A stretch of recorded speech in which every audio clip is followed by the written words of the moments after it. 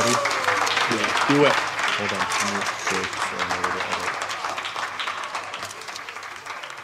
Yo! Welcome back to another fun-filled episode of the Where It Went podcast, where we are continuing our discussion of the Revelation Records catalog in chronological order.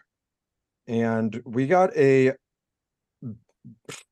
benchmark record on this episode and a couple special guests joining us for the Patreon exclusive content at the end of this episode, which you can access by going to whereitwentpodcast.com, checking it out. I mean, just check it out once. We'll talk about that a little bit more later, but first, Jason, I would love it if you could introduce both the record we're talking about today and our special guests. So today we're talking about the Damnation LP, Kingdom of Lost Souls. Souls. Damnation? Damnation AD. Yeah, the AD is very important. Thank you, Hav. The Damnation AD LP, Kingdom of Lost Souls, released in 1998. Revelation Records number 71. 71. Can you believe we've done 71 episodes? Hey, it just feels like 171. And today we are joined by Brian McTernan, friend of the pod, family of the pod, family of the band we're talking about on the pod, and John Hennessee, listener of the pod, friend of the pod, who booked Damnation 90% of the times that I saw them in DC in the mid 90s. So thanks for hanging with us. Yeah, Greg, I think that now would be a great time to shout it. Yeah. So a big bit of bow to Jinx Proof Tattoo, this episode's sponsor. Obviously hits, being from the DC area, right? They're in DC proper, is it? Yeah. Yeah. So they're in DC. Mike from Damnation, obviously, he has a huge part. I've probably 50% of the times I've seen Mike, and I see him often. He's got a Jinx Proof shirt on. Yeah, he was a big part of that when they opened it.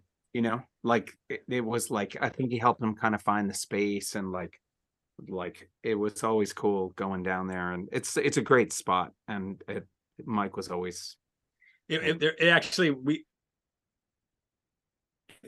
illegal to have tattoo shops. There was no tattoo shop in DC, and those guys decided they wanted to figure that out. Mike did a lot of the legwork to help figure out the law around it, and they figured out they could do it, and they did it until the pagans had a little say about it. But yeah, there was an incident early on with the biker gang. They figured it all out.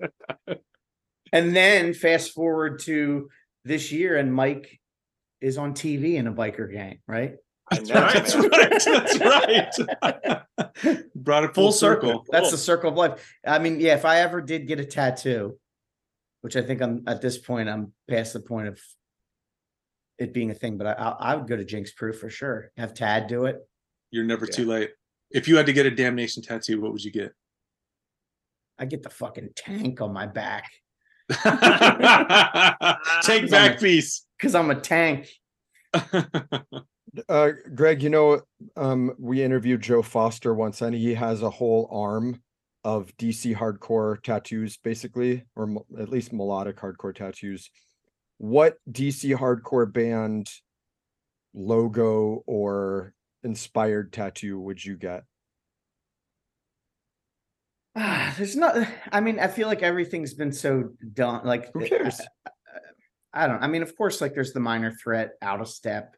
The sheep would be that'd be. I mean, that's iconic. Either the Dag Nasty, the wig out, or the Can I Say the flame head thing. The Scream guy screaming. There's so many. The Void crosses. I think Joe Foster has the Faith one, right? The F with the. Yeah, I think so. In the circle. But then he also randomly has like the Shelter Sudarshan Chakra on there, which is not DC hardcore, but hey, what are you gonna do? Hey, but But Jinx yeah, Proof Tattoos is Yeah. DC hardcore It is. through and through. Since they started, they always had a connection. Jinx Proof is classic, man. The Carl also was I mean, for probably a lot of your like hardcore fanatic fans, one of the owners was wasn't he one of the original owners of Action Pact? Did he? I don't think Hard so. I think Carl, no, right? not Action Yeah. Pact. I Did think Carl do? I thought he that was was the other. I thought it was the other. I thought it was Darren. He's from Tim Delaware. Owen. No, Tim Owen. No. But Tim Owen's in Maryland, but Darren owned High Impact, and I think he High Impact. Yeah, he yes, was the owner of right, High right, Impact, right, right. yeah. That's right. And he was yeah. and he booked all the shows in Delaware. Yes, Yeah. right. Okay. Sorry, I was Yeah. getting But- High Impact. Carl is on the back of the Turning Point 7-inch. Yes. And that crowd shot of the Turning Point 7-inch, and yeah. I mean, he other- was a fixture at hardcore shows. Fucking, I mean, when you have a name like Hard Carl, you know. Yeah, Oh yeah. true. Jason, do you have any tattoos from Jinx Proof? Yeah, I got tattooed by Tad. I got the minor threat sheep done by him. It was actually the first tattoo I got on my left arm, and after that, I had not been tattooed for, I think, 10 years, and then I got him to do that minor threat sheep, and then that just kind of opened up the world of me wanting to get that arm done. But it was an awesome experience, and I will say that I got my arm tattooed at a lot of different places, and the tattoo I got by Tad at Jinx Proof was just an awesome experience, start to finish. And that's what I want as an erotic tattoo freak, like a lot of people are, is you want to leave confident with the work that you got and happy with the experience you had with the artist. And I mean, Tad being Tad, it was, Oh, I you couldn't love. ask for Yeah, a better Tad's great, experience. But great guy. So, like I said, I can only imagine what. It's would be also a great pleasure. location. Everybody that works there is fucking cool. Like, it's just great. It's a great. Yeah. I have the DC flag from there, and actually Glenn, he did it, and then he like drew it out and then did my tattoo, and then he used that as the flash on the wall.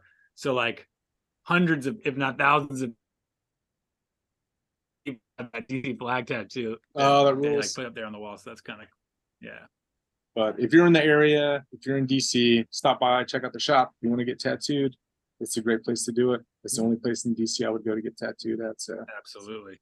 We'll Bit put a of link both in of the episode for their website. You can check it out, and they also sell merch, t-shirts like we talked about, and things like Mhm. that. So hit them up. check out Tad_DC on Instagram. See some of Yep, his yeah, work you can see also. some of his work. Yeah, Hey, and Jinx Proof isn't Carl in there? Jinx Proof 1996, something like that.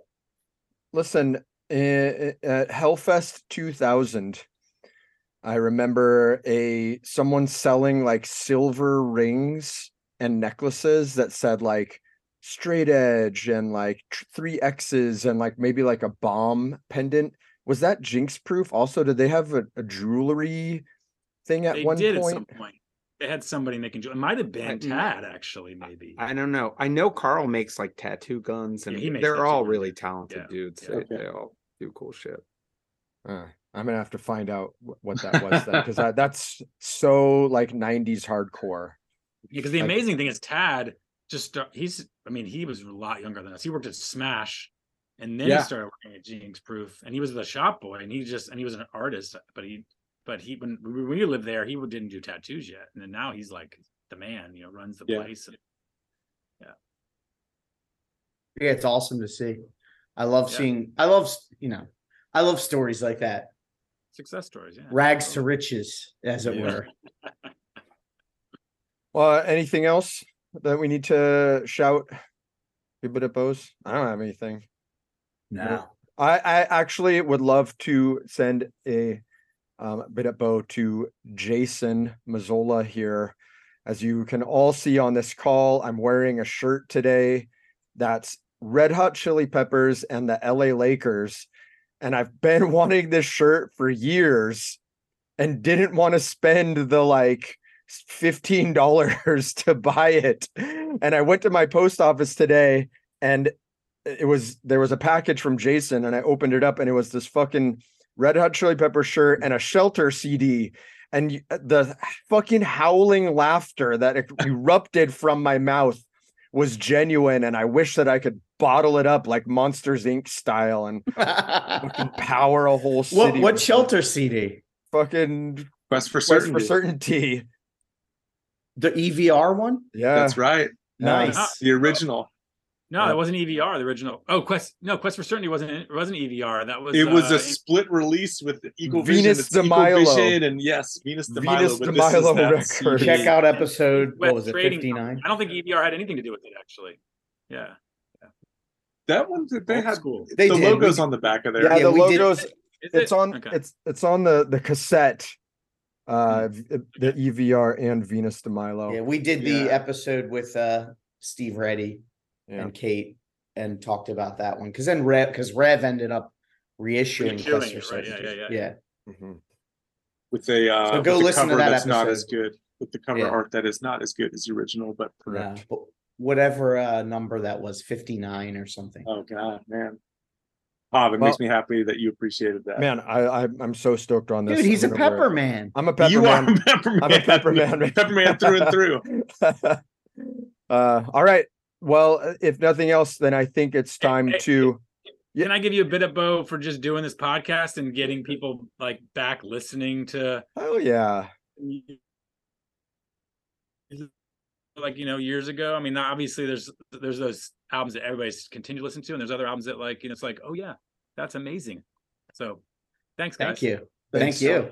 Yeah, I love getting recognized by people that I don't know, or even people that I don't think that I'm friends with that listen to the podcast and they're like, oh, this was so funny, or I love this episode, or you're a fucking moron for not liking this, or whatever it is. Keep it coming. You probably get that a lot, right? it sparked a friendship with Norman Brannon that I will cherish for the rest of my life, that it would not exist if he was not so mystified by my musical proclivities. So. Yeah, like me and Jason, I think he was just like, these guys are fine. They're pretty, they like what you're supposed to like. Yeah. And then Hav came in, he had the wild card. Yep. And I think Norman really appreciated that. That was one of the most fun conversations. Yeah, that was one of the most fun conversations we had. Yeah. But you think it's time to? It's time to. Can I kick it? Kick it! Kick it!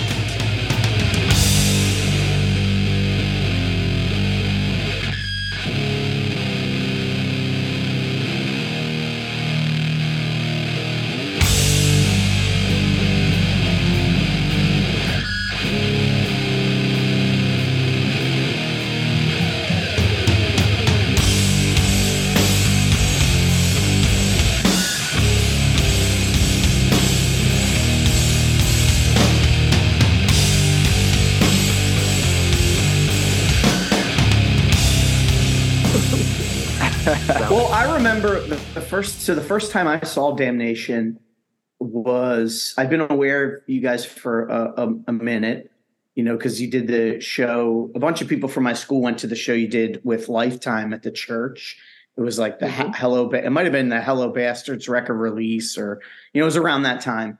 But it was a couple of years later, before this, like right before this record came out that we're going to talk about, Kingdom of Lost Souls. And I remember seeing Mike and just had this like larger than life presence, like a superhero, and you were wearing an Indigo Girls t-shirt. And I thought that was so cool because it wasn't like a dude, there was all these people there wearing, their SSD and bold shirts. And then of course you'll have like Slayer shirts or whatever. And then here comes this band that I just remember being like, this is so fucking heavy. And you have on the Indigo Girls t-shirt. Yeah, I think, it's, sorry, Alex, what? I was just going to say that I can vow that Mike was a fan. He wasn't fronting like that. That was really the music that he listened to in the van. That's what I was going to say. That's, I think, yeah, I mean, even today, it's not the music so much that grabs me, it's the lyrics. And I gravitated more toward, I had my, of course, straight edge bands really influenced me to become who I am and still am, and punk in general. But, for the most part, I was more into personal lyrics, and not many hardcore bands were doing that. So, I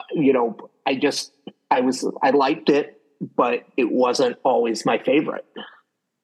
I think that's kind of what makes it cooler to me almost, because you may not realize it, but I think because of that, you're kind of conveying a different emotion almost, that maybe if you were just like, I just want to be fucking brutal and heavy, wouldn't come across as much. Because just like how we've said on here, like, you know, The Judge, Bringing It Down, and that's like an emo record, really. Yeah. Like, it's heavy.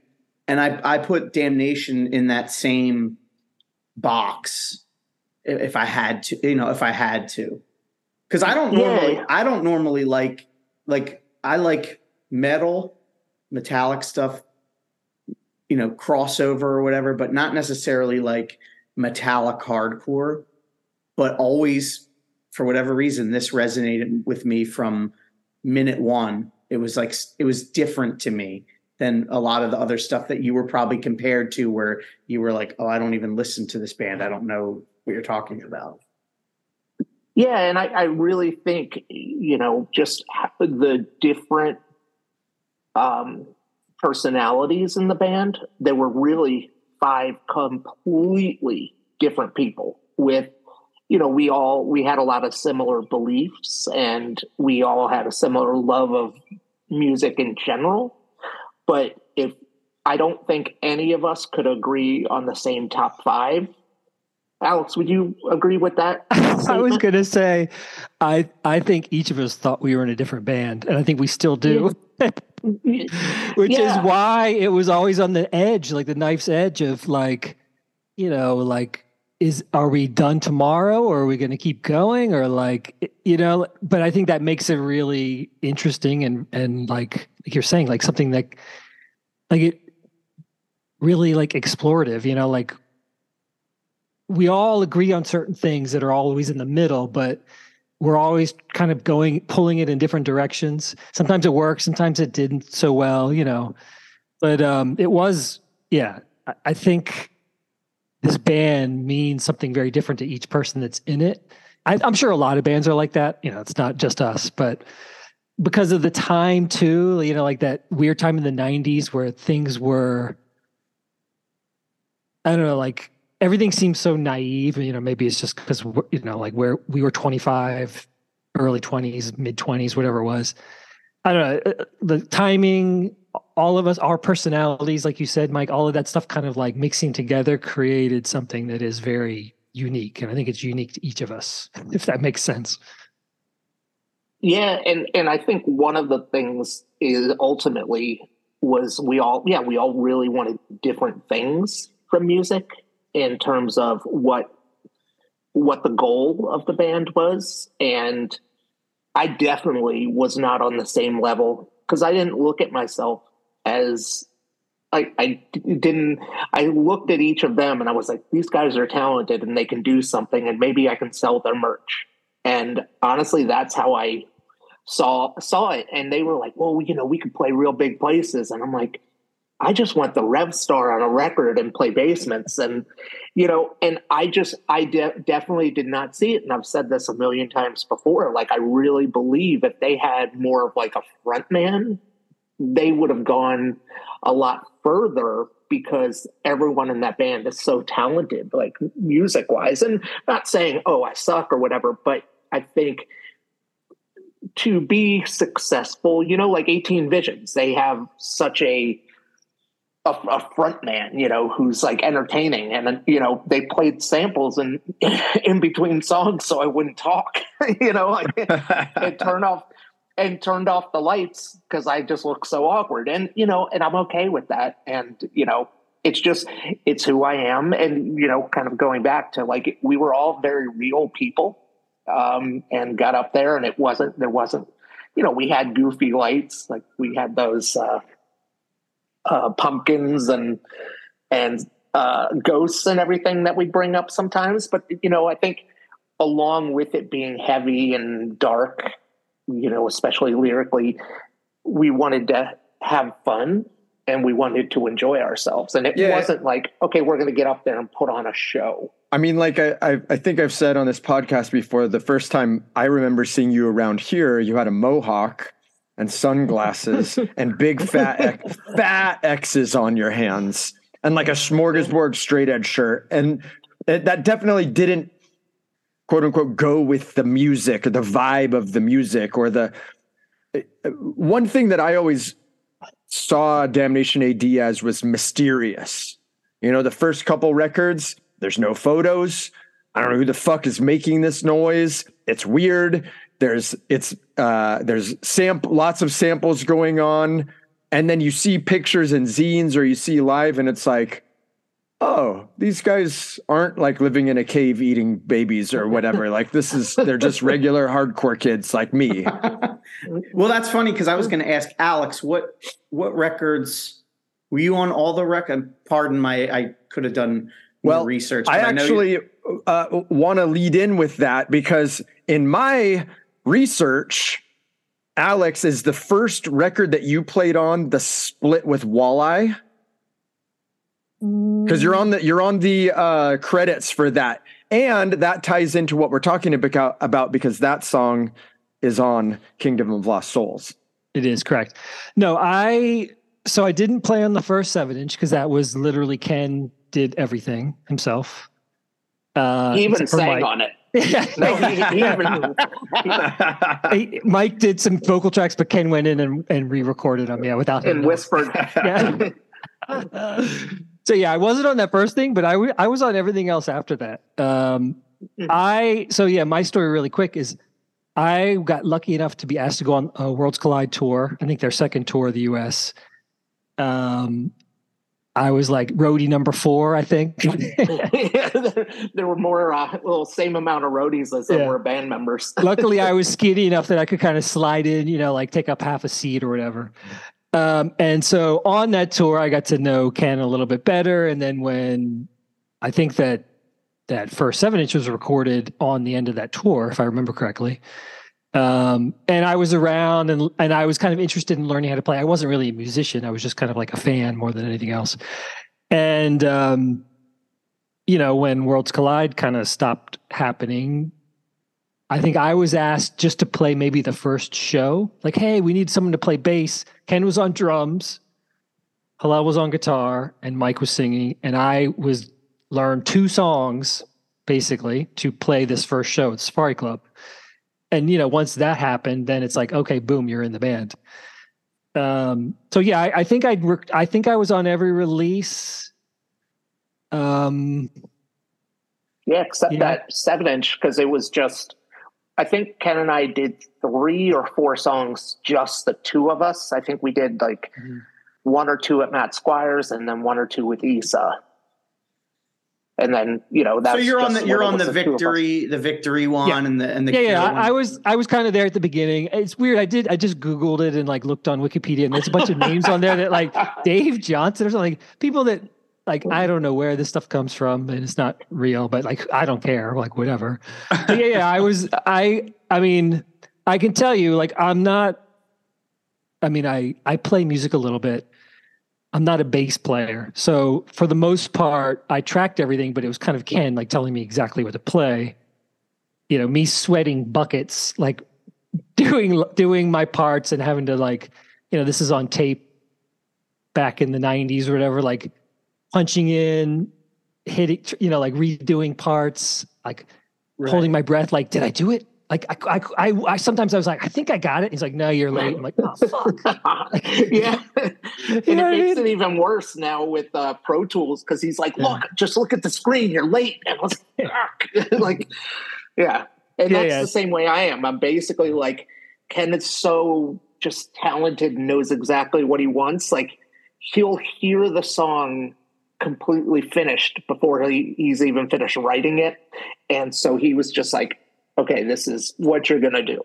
And it always, it always blew my mind. Cause like he's right. I mean, this record came out around the same time as The Battery and the Better Than 1,000. Like he was writing just like, I just imagine just sitting there with a guitar, like writing all these different songs, and they're different types of songs. Like a Battery song doesn't sound like a Damnation AD song.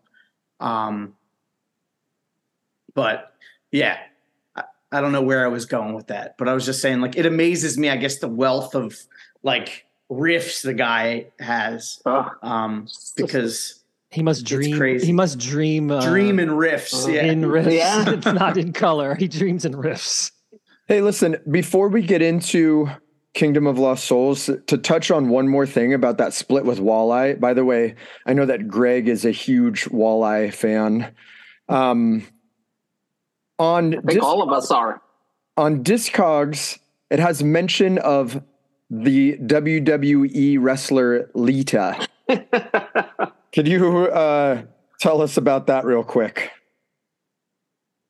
What do you know about Lita, Mike? Do you want to do it or shall I do it? No, I mean, well, so since I know she lived at the house and came with us a lot when we would play. I remember because at the time we would rent like little minivans and we could barely fit in, but somehow we were getting a ton of extra people. I don't know. I think I don't remember exactly what everyone did or what her part was on that because lots of things happened after I left, so I have no idea. Yeah, she lived in that same house where the studio was and the practice space where we recorded with Bloodlead and Unbroken and all that stuff. She was like, this is way before she was Lita. She was just like a crusty punk girl from Atlanta, I think, who was moving to Richmond to move in with her boyfriend, who told her at the last second, actually, I don't want you to move in with me. Like maybe that's a little too much information for the podcast, but anyway, she kind of moved in with us unexpectedly at the last second because we had just met her a couple weeks before and she had our phone number and she was nearby, and she ended up living with us for a pretty long time, for I don't know, years, I think. Yeah, and I'm just, shout out to her how successful she is. That's what I cannot believe it. I just think it's so cool. She had a giant dog. She moved in with this big giant Doberman Pinscher that would just chew stuff up and get in the way all the time. He was always laying on whenever I'd come home from work, he'd just be passed out on the sofa because I don't think he ever went outside. But yeah, she was a nice person. She was our roommate. And then a couple years later, someone says, "Hey, check this shit out. Look who's on TV." I'm like, what? That's wild. Yeah. Well, she slept in the kitchen because there was a second kitchen in the place. On milk crates. And she made a bed out of milk crates. Yeah. Yep. And so, but yeah, it's just, I don't know. I just think it's so cool just how far she's come from sleeping on milk crates to what she's doing. Yeah. Since Ken's not here, I'll tell you something. She used to sneak into his room. He's on his door. She would sneak into his room. He had the only TV in the house. She would lie on his bed and watch TV when he wasn't home with her dog. I think maybe he found out later, but I was like, girl, you are asking for trouble. If a dude locks his door, you don't fucking go in his room. But yeah, she was cool. She was funny.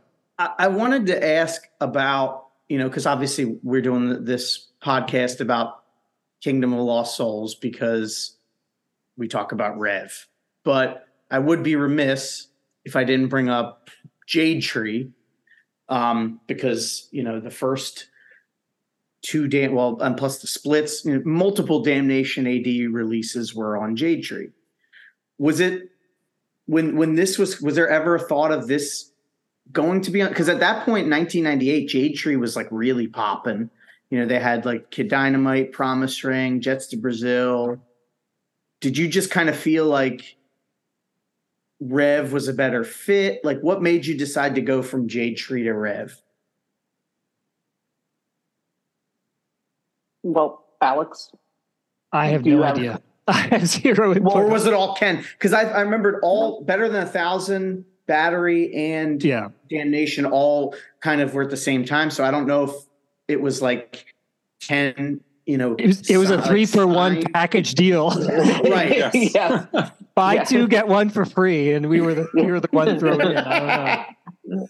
Well, no. So, this is something because I remember talking to him a lot about it. At the time, we were starting to do bigger shows and just have more of a name out there. And there was a couple like bigger metal labels that were interested. I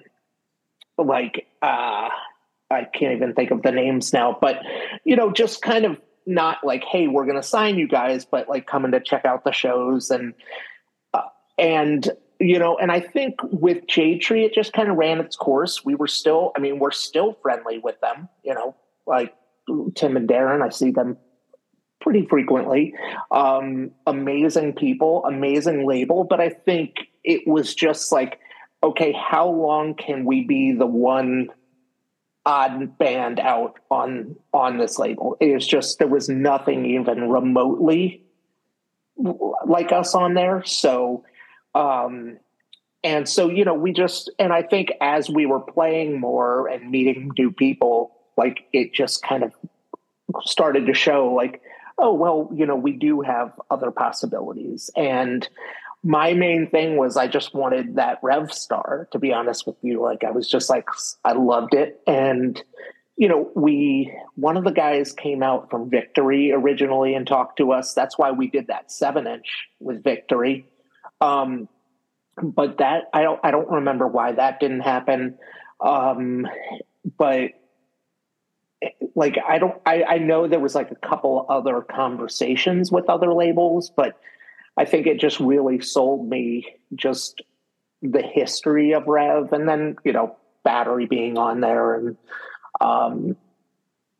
I was just super excited. Again, this goes back to me not seeing the big picture of what's a label that can really take us to the next level. Like, I never really even thought of that, where those other guys definitely were.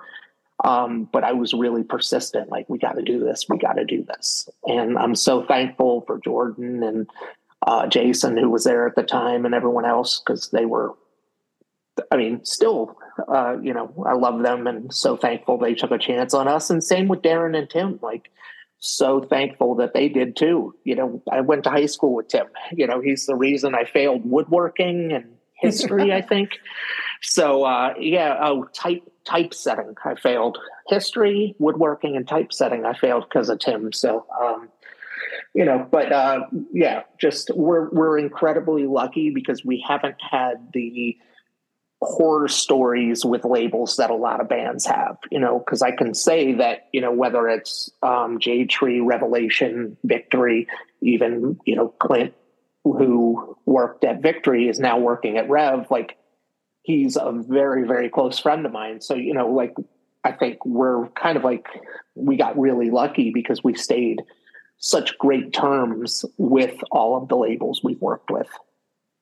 And I think most of your stuff's pretty easy to get still, as far as I know, which is a good, I think it's in print. I don't know about the Jade Tree stuff, but Jade Tree stuff isn't, but it was re-released. And of course, because I'm on the spot, I can't think of the label.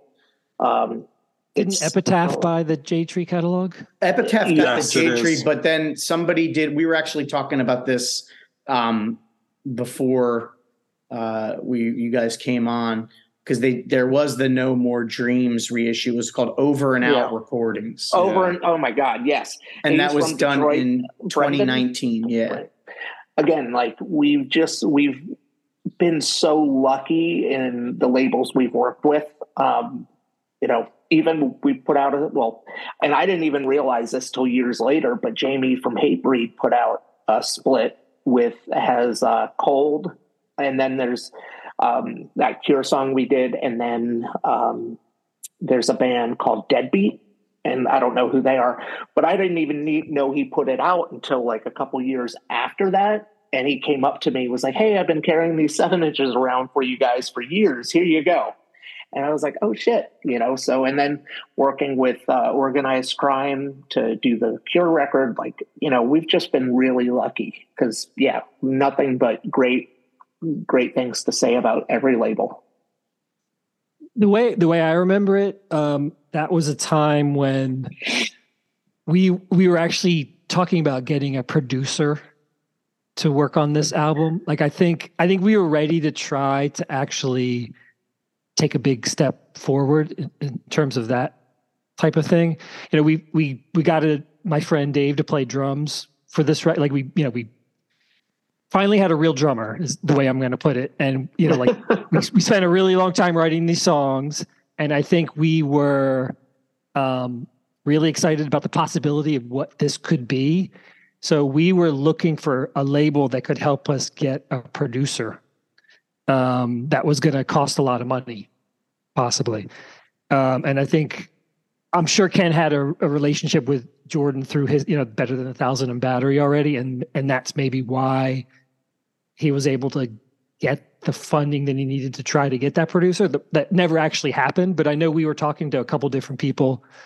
Wasn't one of the guys Jay from White Zombie or something? Jay from White Zombie, the guitar player, talked to us multiple times. We actually talked about working with the guitar player from Skid Row, Dave the Snake Sabo, I think, had a studio in Jersey and was producing. Not the first time that name's come up on this podcast, by the way. He did. Brian did 6 going on 7 at his place, I think. Yeah. So yeah, we were kind of like and then flirting Lars with that from Rancid at one point, but then he ended up doing like Dropkick Murphys or something. Like, because I remember he came to see us in Boston and we talked to him for a while. Really? Yeah. That's Jason, wild. you keep on looking like you're about to say something and then go mute. I haven't heard from you in a while. Oh, it's okay. No, I mean we're through the course of the conversation, you're answering all the questions I had, which was just for Alex. When we started, he was talking about the state of the band and around the time of before this record was recorded. So that's what I was interested in hearing about.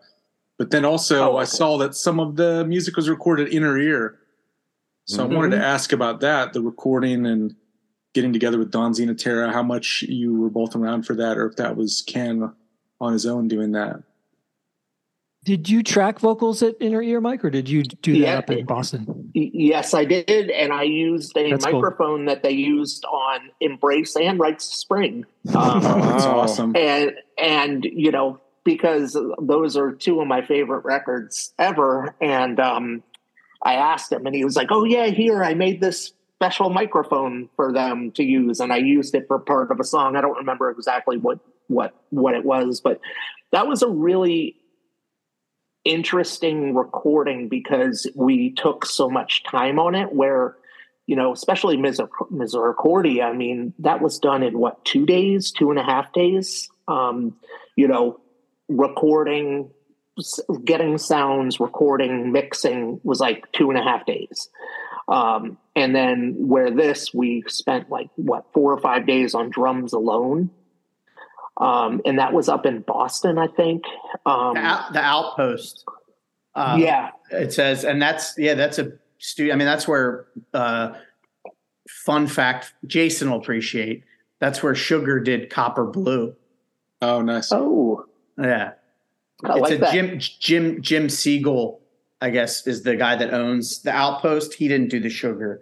But they did it at that studio. But yeah, I mean, that's my thing I was going to say is this record sounds fully realized. I love the recording. I've said before, I'll go on record as saying maybe a hot take. This is my favorite Damnation record. I just love the way it flows. I think it sounds perfect.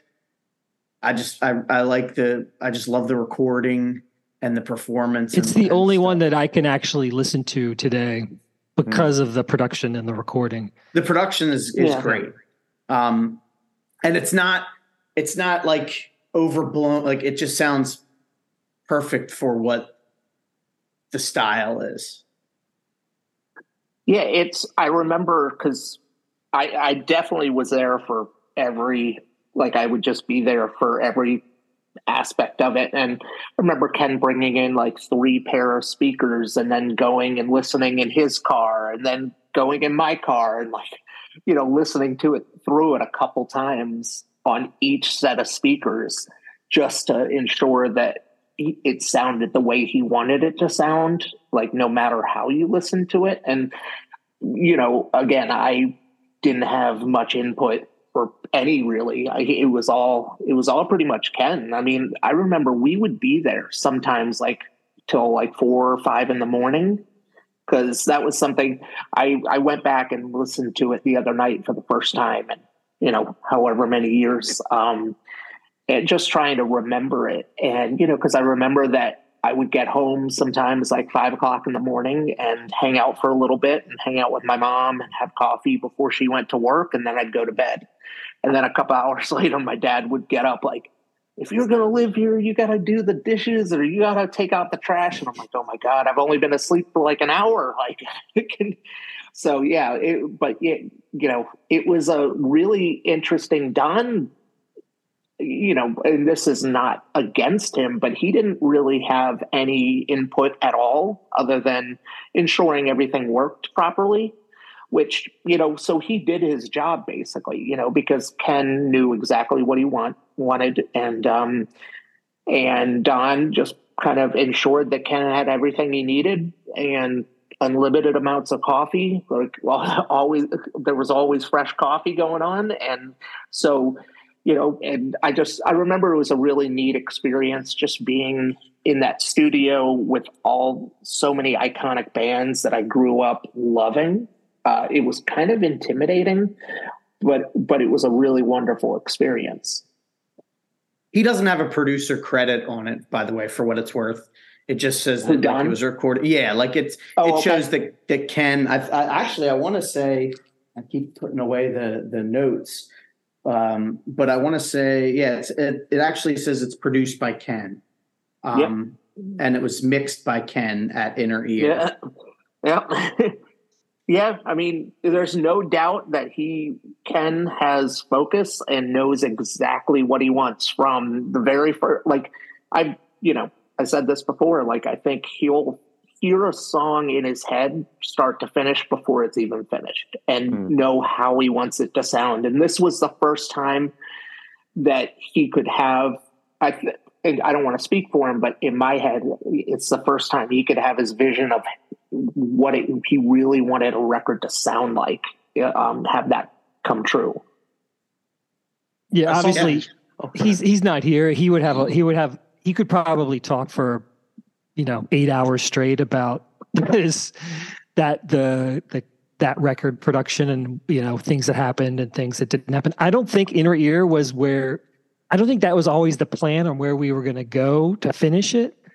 And when he did go there, that he does have some really funny stories about, certain things not working or, things not being quite like what you thought they were, like, oh, this is this great studio where all this important music was done. And it was a bit, like, it's still like kind of homemade, Mm-hmm. I think that's one reason why he was bringing in all these extra speakers. Cause like, Don was like, oh yeah, that one doesn't work sometimes. You just have to hit it, like that kind of stuff.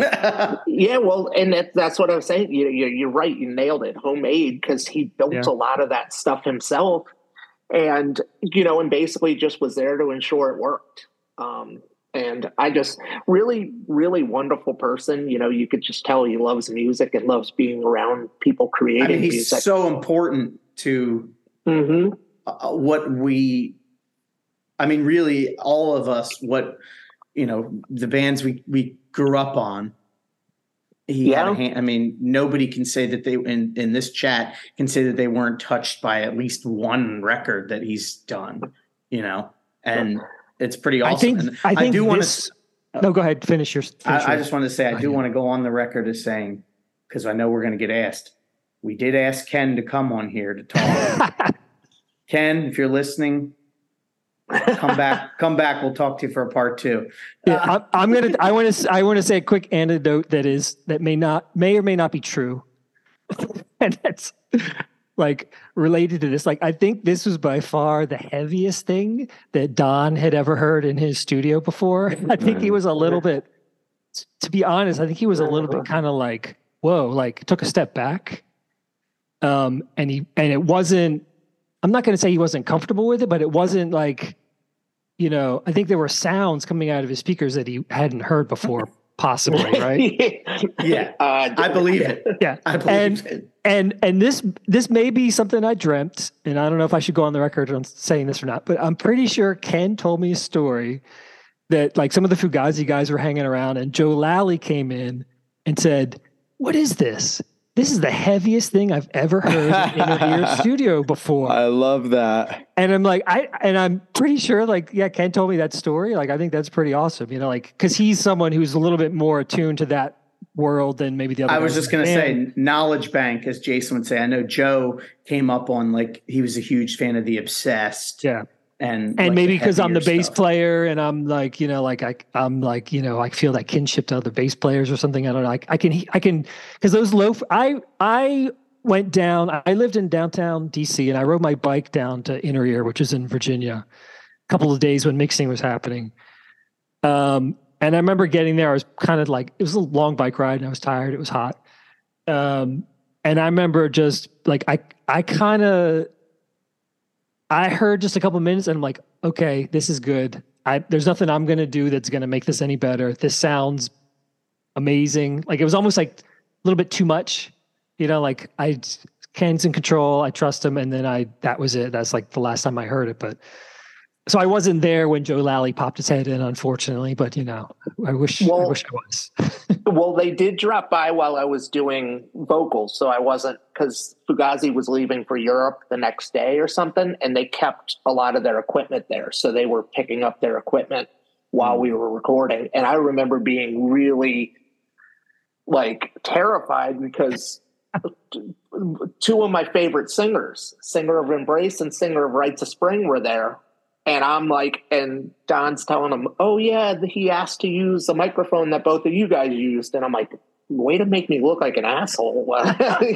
So, but Don's one of the things that I will always remember about him. He had all of these like tiny little puzzle games, like with, kind of like like a Rubik's Cube or something just to keep your mind and hands occupied. And he had tons of those. And that brought my stress level down and my anxiety down. Cause, it's like, the ones where you're moving the thing, you got to get the ball in the hole or something. Yeah. Just like little handheld puzzle games. And that's what I remember. Like he would be like, hey, if you like this one, try this one, and they were all over the place. So, but yeah, that was a really great experience. And I think we went out to dinner with him one night and it was just like, he's just such an interesting guy. And, he wouldn't open up unless you really dug in. He wasn't someone who was like, oh, let me tell you about the time I recorded 7 seconds and,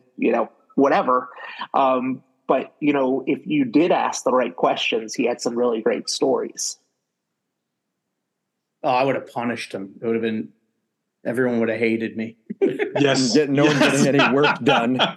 Very true. We were going to do this podcast on this record that came out, but Greg was busy talking to Don and it never got recorded. He's been talking to Don since 1998. It's a 25-year long conversation. But I wanted to ask Mike about, I saw that Ken is also credited for writing some of the lyrics, and you're a big lyric person like myself. So how was that process with collaborating on lyrics for these songs? Well, it was the same as it always was, because and it goes back to Ken having a feeling for what he wants the song to sound like. I would always just give him like a notebook or just sheets of paper. Like the original lyrics for The Hanged Man are written on a Little Mermaid notepad. And I still have those, so it like a lot of times. And so I just, all the records were the same, I would say almost, Ken took my ramblings and kind of made them cohesive. And a lot of times also it was just conversations we'd have, because I think he knows me better than I know myself. And so he was able to just kind of take what I wrote and,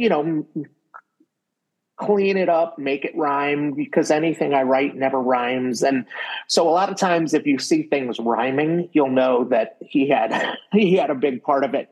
I just, but it was like that with everything we've ever done. I felt comfortable. I trust him enough to let him speak for me. I guess, if you want to say that. So yeah, there's just like, I would just hand him, tons of different ideas, and he would just clean them up, put them together, and see what worked. We always Good talk question. I'm learning stuff. I'm learning stuff today too. I never knew that was the process. Yeah. I Cool. mean, he's like really creative and really, he's much more, I don't know, I'm not going to say vocal, but just creative in general, I guess. I don't have the same writing style that he would, because I'm just so like, just put it all out there and then see what happens with it. And, he would definitely, I had no problems with him kind of like dissecting what I would write and then adding his touch to it. Jason. Yo. Okay. So for this one, the layout for this record has got a cool story behind it, because I reached out to Jason Farrell on the State of the Nation episode, and he told me about the original cover concept, which is actually a CD promo that I had for Kingdom of Lost Souls, had the original layout for the record. And he said that he worked with you on that, Alex. So I wanted to see what your memories were, if you could tell that story. Jesus, I was afraid we were going to go down this rabbit hole. Yeah. Are you a designer, Alex? What's funny, yes, is like, that's my career. Is I'm a designer professionally now for 25 years plus. And a lot of it goes back to I can thank Revelation Records, and I can thank Jason Farrell for helping me get this started. Because, so to take maybe a step or two back, Dave Bryson, who was our drummer on this record, I think by the time we had recorded it, he had already started playing with Blue Tip, which is Jason Farrell's band at the time. I knew the name sounded familiar. Yeah. And Jason Farrell. Wait, real quick. What the name Dave Bryson, there's another Dave Bryson out there. Yes. You know who he plays drum for, Greg? I think he's a guitar player, actually. Wait, is he? I thought he was the drummer. Counting Crows. Oh, it all comes back. Yes. Different David Bryson. Different Dave Bryson. Yeah. Yeah. Anyway, so Dave. Third eye blind shit. Yeah. Dave was playing with Jason, and so I started, socializing with Jason a little bit. And Jason, of course, at that time was doing all the layouts for everything Discord was putting out. He was kind of like the cover mechanic was his title. And a lot of those records look great. And he had some stuff that he was doing for Blue Tip that I saw like on his computer screen that looked really cool. So I kind of thought, hey, this makes sense. Let's lean on this guy. Let's get him to help us out. But I went to him with some pretty whack ideas. Kind of going back to like the weird the weird kind of place this band was in at this point, where I kind of had the feeling like things were kind of going down the drain. So I really wanted to do this kind of like outside gray, no type, no information. And then inside, you get some goodies like coffins, tanks, computer chips, like all the graphics would be inside the CD. Because at that point, I think most people focused on the CD packaging first, not the LP. Like CDs were the prime form of music distribution, I think, at that point. So we were thinking CD first, right? So it was gray kind of outside, and then the tank that's, on the cover now is just like one element inside. And that tank really comes from, Turn Into Ghosts is a song that I think it's like the third song on the record. It was supposed to be the single. It's the song that we probably spent the most time rehearsing and overwriting. We played that a bazillion times. And I think it kind of like infected our brains a little bit. We used to, the way the rhythm of that and the way it kind of lurches and propels itself forward kind of like we just started talking about how it feels like this, like a tank, like this mechanized kind of like thing that's barely keeping it in control, but it's, whatever. It has this power and this weight to it. So that had been in a conversation somewhere. So that's sort of when, what that graphic is. I mean, this is getting really long-winded. I'm sorry. I don't know any other way to do it. But like that graphic is the cover of a board game. My older brothers, who are kind of big nerds and big music fans, and who turned me onto music basically at a really young age, they used to play these really complicated strategy board games, kind of like Risk and D&D, like times 10, And this is in the 70s. So this is when I'm like a really little kid. So this board game was just something that was kind of like left in the bottom of a closet. Like my dad had just died. I'm spending a lot of time at my mom's house. I'm helping her clean out the closets. So this, I pull this board game out from the bottom of a box or whatever. I'm like, oh shit, tanks. Like we keep talking about tanks in band practice. I'm going to work this into the layout somehow. Like it just kind of, like a lot of things just sort of, when you don't know what you're doing, you just make random decisions and you just kind of like go with it. So, fast forward, we said we did this artwork, Jason Farrell and I, didn't show it to anybody else in the band. Cooper, he printed 30,000 copies or whatever.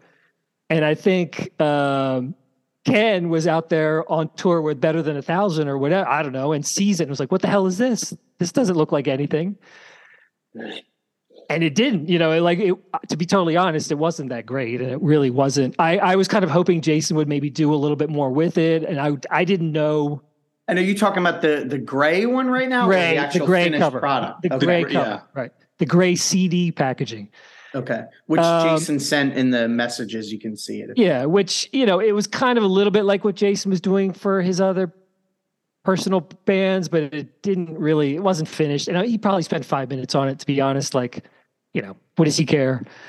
And so someone at Revelation actually took the CD packaging and kind of like turned it inside out, took the thing that was on the inside, put it on the outside, and I see it later. I'm like, what the hell is that? Oh, well, but at that point I don't care because I haven't talked to Ken in like a year and the band's broken up and I don't think anyone's ever going to, here we are 25 years later talking about it. It's kind of crazy, but, so yeah, it was all kind of like a bunch of bad decisions, bunch of mistakes. Like, here we are 25 years later.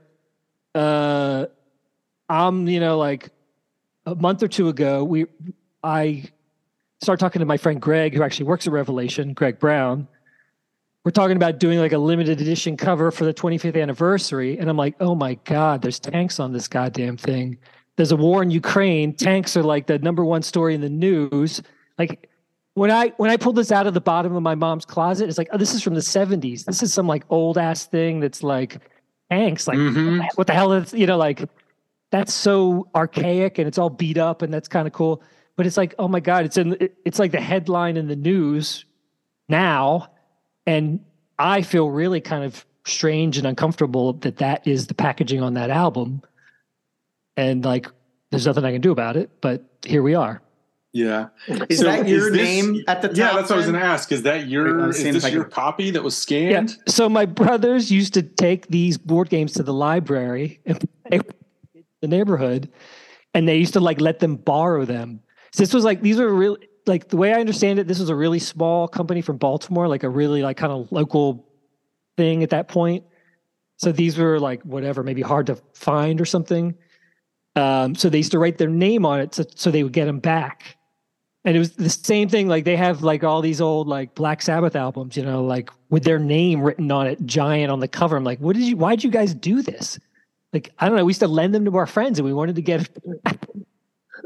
So I have something really interesting about Avalon Hill, the company that produced this game.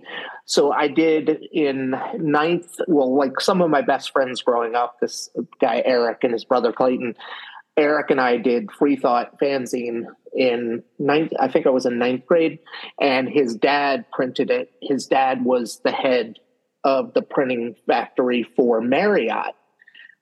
So Marriott hotels, Bob's Big Boy, like stuff, anything involved with Marriott.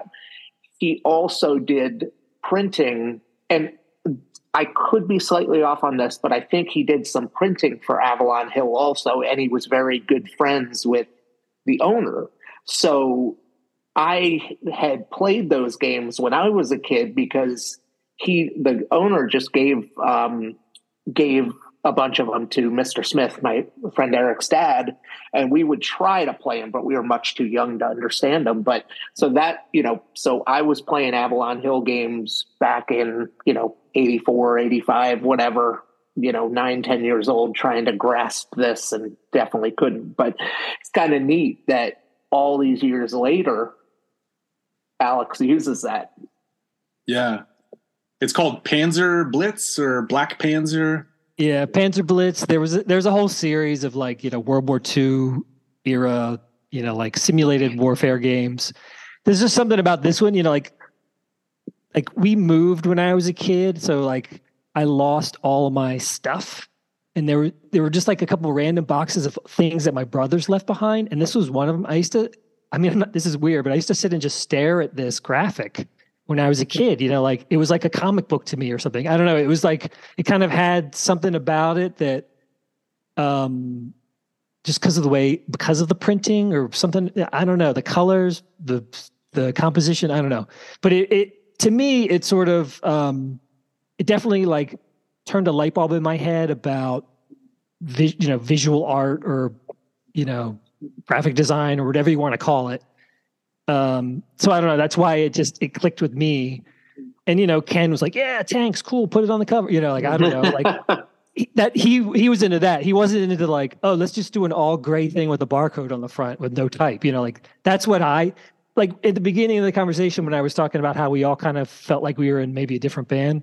I wanted to be in that band with a gray cover, with no lyrics, everything. Maybe all the songs are maybe way slower than they were, that was the band I was kind of hoping to be in. And I would try to do that, get those things in wherever I could. But this was just sort of a series of weird, little accidents that kind of happened. And here we are. I like it because it's got that personal touch to it, which is whoever wrote their name on it and then the marker. So it's definitely unique. And I've always loved this cover, but I just want to go on record and say that I did send my personal copy to Jason Farrell of the CD promo because he didn't have one. So I said, you know what? Let me just send this to you. It feels right that you should have it. So that's funny. I just saw mine recently, and I remember getting it and being like, wait, is this how promo copies look now? I had I couldn't grasp what was going on. And then, yeah. So yeah, the idea that was supposed to be the packaging, but I think Jordan was smart enough to kind of pivot and say, oh, these will be the promos. In the meantime, we're going to hurry up and fix this and then reprint. And, it's just one of the many reasons why, this record is probably a huge money pit for Revelation because we got a lot of money to record it. Not a lot, but whatever, we asked for a significant amount of money to record it. And then, you print a whole first run and it goes in the garbage, sorry, Jordan, but it's just the way it went down. I definitely, none of it happened. I think the way any of us could have perceived, but also, especially during that time. And then, look, 25 years later, it's kind of interesting to see, because you guys have been practicing with Dave, right? Alex. Well, right. It's everything is kind of coming back full circle because Dave Bryson, the drummer on this record, just moved back to Baltimore, and he's still a very good friend of mine. He actually went on to have a very successful musical career after. He was smart to leave Damnation. Yeah. He went to, he played in a bunch of great bands, Blue Tip, Canyon, Sunvolt. He was in Jason Isbell's band for a while. He's a professional musician. he's like a legit drummer. And now I saw him on David Letterman, and I was like, wait, what? So yeah, he's a really, really great friend of mine and has a great talent. And he's back in Baltimore, and we've practiced a couple of times with him, running through some of these songs, and it's just it's incredible. Like it's running like through these songs to play them live. This is what's kind of great about him is I remember meeting him. I met him at a show in DC. We went back to I met him that night. He's like, hey, can we go back to my house and jam? I'm trying to learn how to play the drums. And, he's like, yeah, sure. He just loves to play music, period. So even we went back to my house and he proceeded to totally melt my face. He could play the guitar like I've never heard before, play drums like I'd never heard before. And I was like, damn, this guy would be a great drummer in Damnation. There's no way he's going to do it because it's not exactly his, lane. His lane. He went to hardcore shows at the Anthrax in Connecticut, but he's also into other weird shit too, but he just loves to play music. So when I finally got the courage to ask him, like, hey man, I'm in this band and we really need a better drummer. What do you think? He's like, I'll give it a shot. It's like, wow. Okay, cool.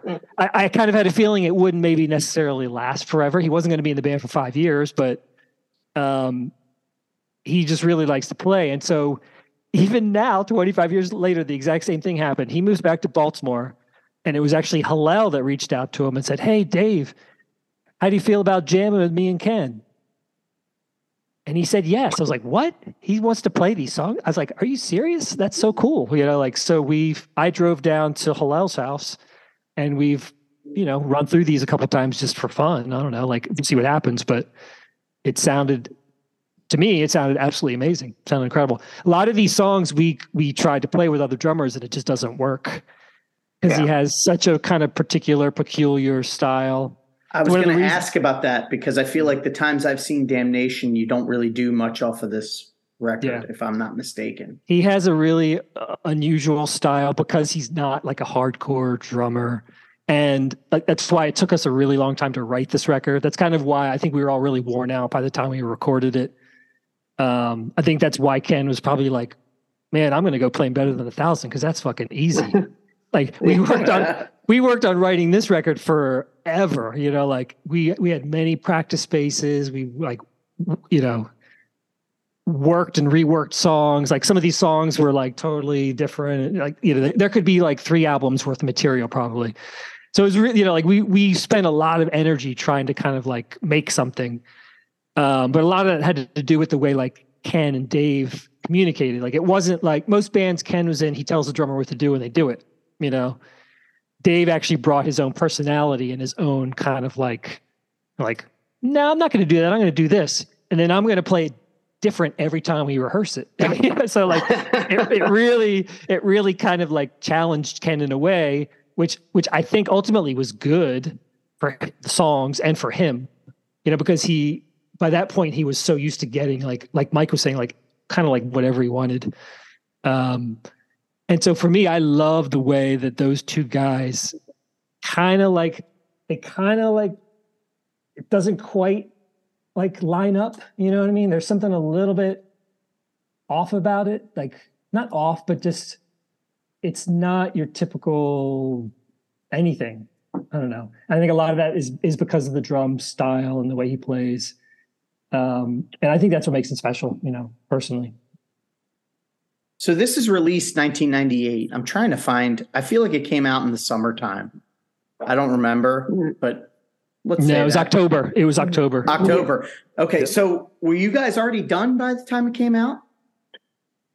No, well, we did a European tour right when it came out. And we booked the tour around the record coming out, but then it was delayed. So we did a tour and didn't have anything for it. And I think that was kind of the tipping point where it was just okay, what do we do? And then I think Dave left shortly after that, and we just kind of never regained. So we just can blame the whole thing on Dave, basically, right? Yeah.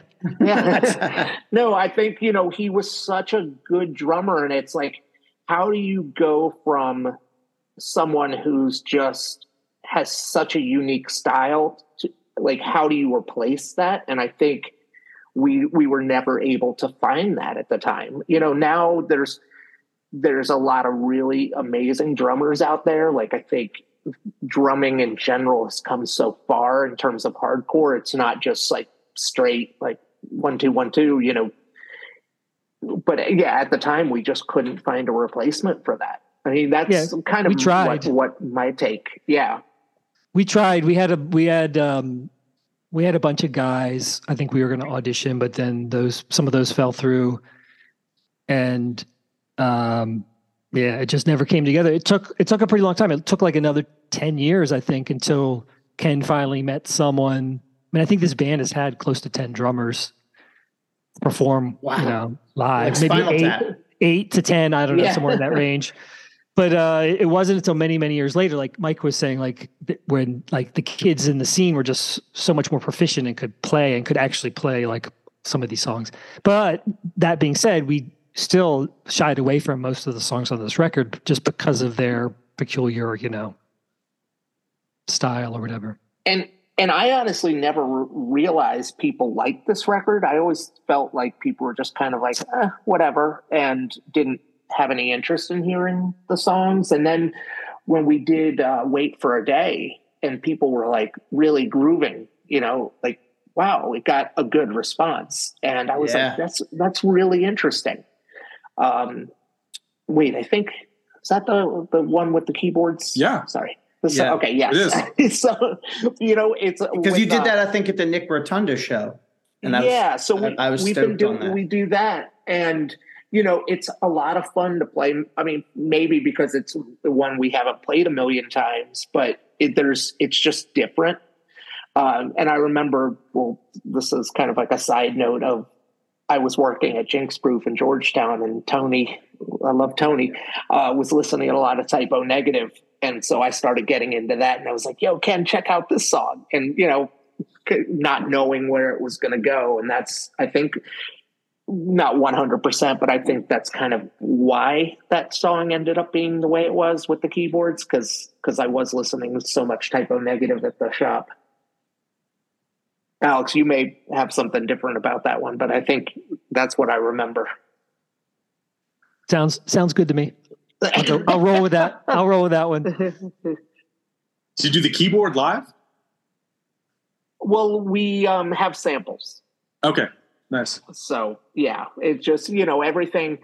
And, when we originally started and we were doing samples, we had a cassette deck down back by the soundboard, or, and we had like a dozen different tapes, and you play one, turn it over, play the other. And, now Ken brings his computer up on stage, but I think you could even do it with just like a cell phone now, just running things. Cause so I think back, the last, one of our last shows, Alex, was that our last show that we played? You didn't make?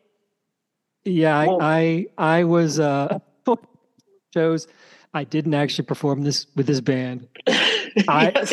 A MacBook Pro played instead of me. Ken recorded the bass track for the set and just put a laptop on a chair, right, and plugged it into the board. Yep. Because the set was to a click track, so he just hit play. And I was like, oh shit, I guess I've been replaced. I'm out of a job. Oh, wow. Yeah, that show was rough because I had shattered my kneecap like 3 months before, and I was wearing like 2 knee braces, and and I was all in a lot of pain and just very conscious of my knee because I had a hard time walking as it was. I might have even still been on crutches, but then someone knocks a drink over on stage and I slip on a lemon, and when I took the brace off, my knee was just like a football. Like, it was so disgusting. And yeah, that's what I remember about that show. So I'm really hoping we get to play again and have Alex be up on stage. I love watching Alex because he's just kind of like there, kind of like I could be doing other things, but I'm here. It's just so I'm in my entertaining to zone, watch man. him. I'm in my zone. I love it. A lot of times I want my foot to be touching my cabinet. Like I don't know if a lot of bass players do that, but like I love the feeling of the vibration going up my leg. So, when like Ken and Hillel are like trying to go out front and, like put their foot on the monitor, like, no, man, I'm going to go like lean against my cabinet because that's where I feel it. That's where I get it. Yeah. Don't tell Mike Schlabbaum that. I don't know if he'd agree with that being, I don't know if that's his idea of putting on a good concert. So everyone keep this episode from Mike. So are we ready for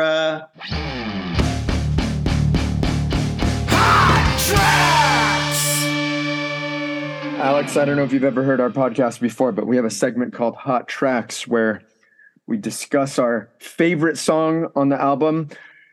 For you two, could be the song you're most proud of, could be the song you wanted to play most live, whatever it is. For us, it's just what we feel is our favorite song on the album. And Jason, I'm going to make you go first. Okay. Wait for a Day. All day long. I love this song. I love No More Dreams. I love Misericordia. But I will also just play Wait for a Day. I'm not into hardcore with keyboards, but for some reason that song is just perfect. Reminds me more of The Cure than Typo Negative, though. It reminds me of The Cure, and that's where I thought the influence is coming from. But it could be. It just reminded me, I think, because I listened to it probably like the first time in a long time. So you could be right. Without Ken, you never know. So it's my favorite as well, Jason. That's my hot track. That's your hot track?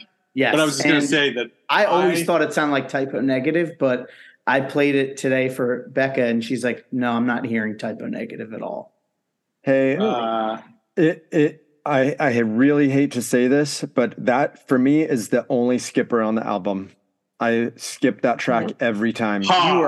You are high. Not currently, but I love it. I love that that's your take. But now that I hear it might be influenced by Typo Negative, that explains a lot because I fucking hate Typo Negative. And I was going to say it sounds like a but then the more I played a couple times today the record. Yeah, I actually go ahead. I was going to say, I do hear The Cure now more like it's almost like setting up like, oh yeah, they totally could cover an entire Cure album and make it awesome. Weird. You know what I mean? Yeah. And I listened to it again today with a more of a critical and less of an emotional ear. And I heard maybe for the first time why the keyboard fit in like musically, and try to take my own experience of like this abrupt, like, what are these keyboards doing here out of nowhere? Because it kind of doesn't fit in with the rest of the album or the aesthetic, but that's not a bad thing. It's just different from everything else. And that's okay. For me, especially upon like first hearing it and that like weird kind of connection, maybe unknowing of fitting into Typo Negative, I just had a real block against it. And like I said, hey, 9 out of 10 songs, that's almost a perfect album right there. But yeah, I could be wrong. It's just funny because it made me think of working at Jinx Proof, and I was so thankful when Tony would put that on, because otherwise everyone was listening to Wu-Tang all the time, and I just can't get into that. So yeah, but on what? So we disagree on that. Mike, what Wu-Tang they would put? Yeah. No, what would they put on? Oh no, they were. It was pretty. Yeah, so Tony would put on Typo Negative, and then everyone else was listening to Wu-Tang, and I just. I can appreciate it now, but at the time I just wasn't feeling it, not at all. Cause I liked, EPMD and Public Enemy and stuff like that. Fair. Like really loved that stuff, but Wu-Tang just wasn't. They weren't saying anything like Public Enemy was, or BDP. You know, like they there was nothing behind the lyrics. It doesn't have that socially conscious. Well, they are nothing to fuck with. Yeah, but that record's and, you know, that record's killer. See, Jason. and to me, and I'll steal this line, they were just rhyming for the sake of riddling. So you know, and I don't like that. So anyway, but now, you know, I'm more into it. But yeah, but now that we're talking about Jinx Proof, I just want to say hi, Tad and Carl and Tim. Well, then we'll give them the intro as well. But Bit of Bo, they're our sponsors for this episode. They said we want to sponsor Damnation AD. So that's awesome. Shout out to them. Shout out to Tad. Yes, longtime friend. Tad is one of my favorite people in the world. So, Mike, now that we got you talking, what's your hot track? I almost said hot take. What's your hot track? You know, I think probably I like All My Life. I think, you know, Alex. That's mine. I was going to say that one. I think, is that yours too? I think, you know, in terms of what I wrote that about, it was like very personal, and it's, you know, still carries on, and that was one where, you know, again, I would talk to Ken about it. I kind of gave him an outline of what I wanted to say, and he did a really great job of filling in the gaps. And so and I think that's probably a better way to describe the cooperation I had with Ken. He would fill in a lot of the gaps. Sometimes they were giant potholes more than gaps, but yeah, he does a great job of kind of, you know, telling my story for me. The change in that song is also like, it almost, you're like, is this the same song? Like it completely like shifts tone or whatever. It's different. It's cool. Were you mad at the Foo Fighters for stealing the song title a couple years later? Did they? I don't know. I don't listen to Foo Fighters much. Nobody but you listens to that bullshit, Greg. They have a big hit song called All My Life. Sorry, Mike. No, can I jump in on top of that? Like, that's the way I remember that. And this could just be whatever, my memory, nobody else's. I remember begging Ken to write some slower songs. Like we spent way too much time working on The Mortal too. And that song was driving me crazy. I hated that song and I kind of still do a little bit. So I'm like, all right. I'll keep working on this song, but you got to write me a slow jam, you know, like a song that's like a little bit more like backed off, you know, like maybe a little Neurosis, maybe a little, I don't know, some other things kind of in there. And I love the way this music is, but that's one of the songs that I actually like the lyrics for. That song, I love the way it starts, Mike. And I listened to this on the subway the other day, like coming home from work. And I'm not afraid to admit that I actually teared up listening to this song. Because I was like, holy shit, dude. Like listening to the actual, like kind of vaguely maybe knowing what some of it was about, what some of it was about. Like I was like, man, this is really powerful, you know, like emotional metal or rock or whatever. It's like, I don't know, it hit me. Like I've always loved the way that song felt, but something about the way like the lyrics and the music mixed really hit me like the other day. And that was the one thing that jumped out more than anything on that whole record, was just the way that song kind of like was the whole package. So yeah, that's got to be for me, you know, like, I don't know, that's the one. I wish, you know what I do sometimes? I actually go onto YouTube, and you can change the tempo of music on YouTube. You can actually slow it down a little bit or speed it up. I play it at like 0.875 speed, so it's even heavier. So it's like a hair slower. So it's like if your record player was kind of like dying or something. I recommend that to anybody that likes that song. Try it. My record player you can change the pitch a little bit, so I'll try that. Mhm. I'll try to slow it down. Yeah. Yeah, I think we all own this one on record, right? That's sort of rare. It's a rarity, yeah. Yeah. This is a record that we all agree on as being one of our favorites, oddly. Oh, thank you. Yeah. I mean, and again, I think there's so many things you guys did that set you apart from the genre of like metallic hardcore, and that's why I love it. So for like a lot of the reasons that you mentioned that like you didn't, fit into anything is what makes it awesome to me. And I'm glad to see this record getting some love. I always thought because like you said, not playing the songs live, I thought, oh, maybe like the band doesn't think it's good either. And I'm just fucking crazy for thinking it's, my favorite one. But it seems like now I got the story. Yeah. Well, we But got I want to know Hobbs' hot track. Oh yeah. My hot track? Yeah. Well, listen, like I had to bring up the Walleye split earlier, because in the flesh, the version on the Walleye split, man, to me it sounds that song sounds like walking into a haunted house, like an actual haunted house, especially the 7-inch version. And so when I first heard the 12-inch version, I was like, you fucking made it better somehow. That's fucking crazy. Like you took the same samples, you made it better. But then this song called All My Life comes on and fucking blows me away with the craziest, longest riff that includes like a feedback blast into the riff.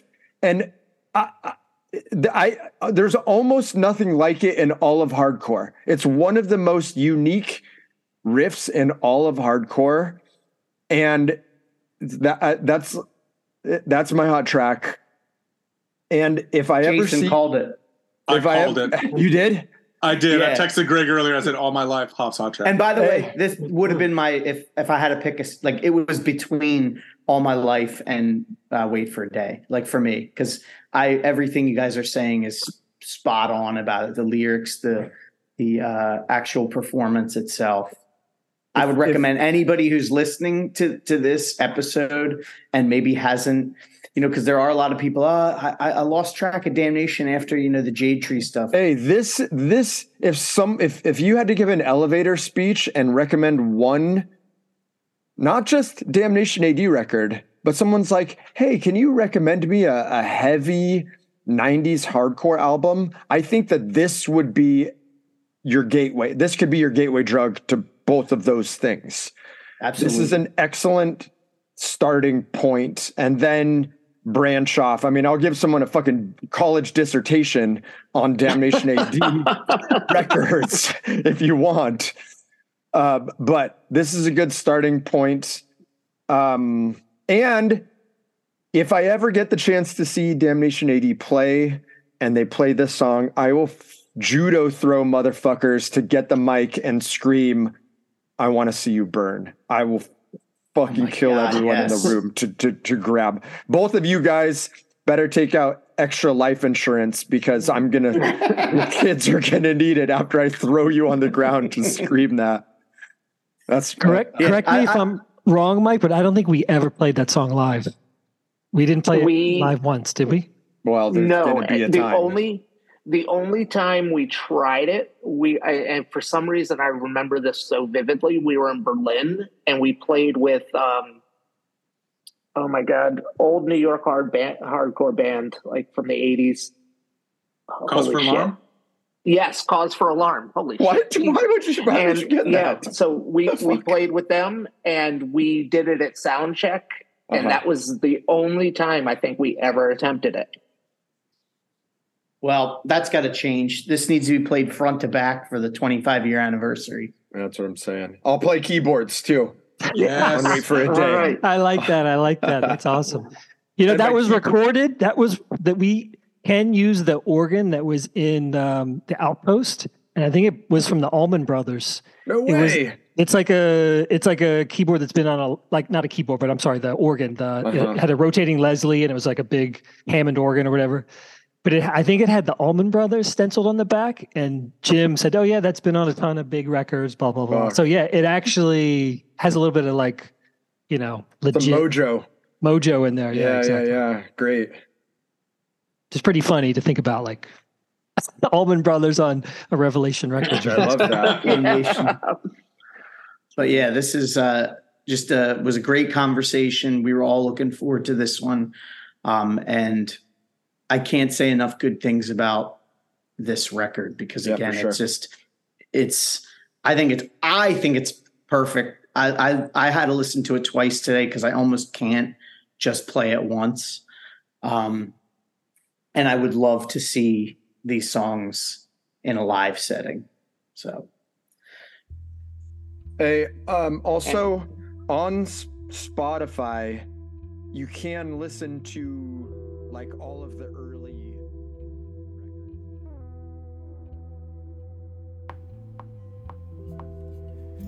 Hey everybody, Javier here. Just wanted to give a bit of bow to our top tier patrons: Billy Tennell, Brandon Gavell, Brian Skivington, Brooklyn, Cesar Falcon, Chad Keplinger, David Palmer, Dirk Focused, John Cowell, Quiet Keith, Nate of fucking Head to Wall fame, Ryan Walker, Ryan White, Tad Payton, Tim Shear, Tyler of the Life and Death Brigade, and Siren Records. Listen, if you have any interest at all in supporting us every month, you love what we do, you're just into it, head over to whereitwentpodcast.com. There's information. It'll take you to our Patreon. You can help us. You can unlock all kinds of fucking crazy bonus content. Like right now, instead of listening to me tell you about the bonus content, you could be listening to me, Greg, Jason, Brian talk about this record some more. So I'm just going to say it. Go to whereitwentpodcast.com. And if you don't, and you're just like listening to this for fun, then yeah, we'll see you next episode. Bidippo.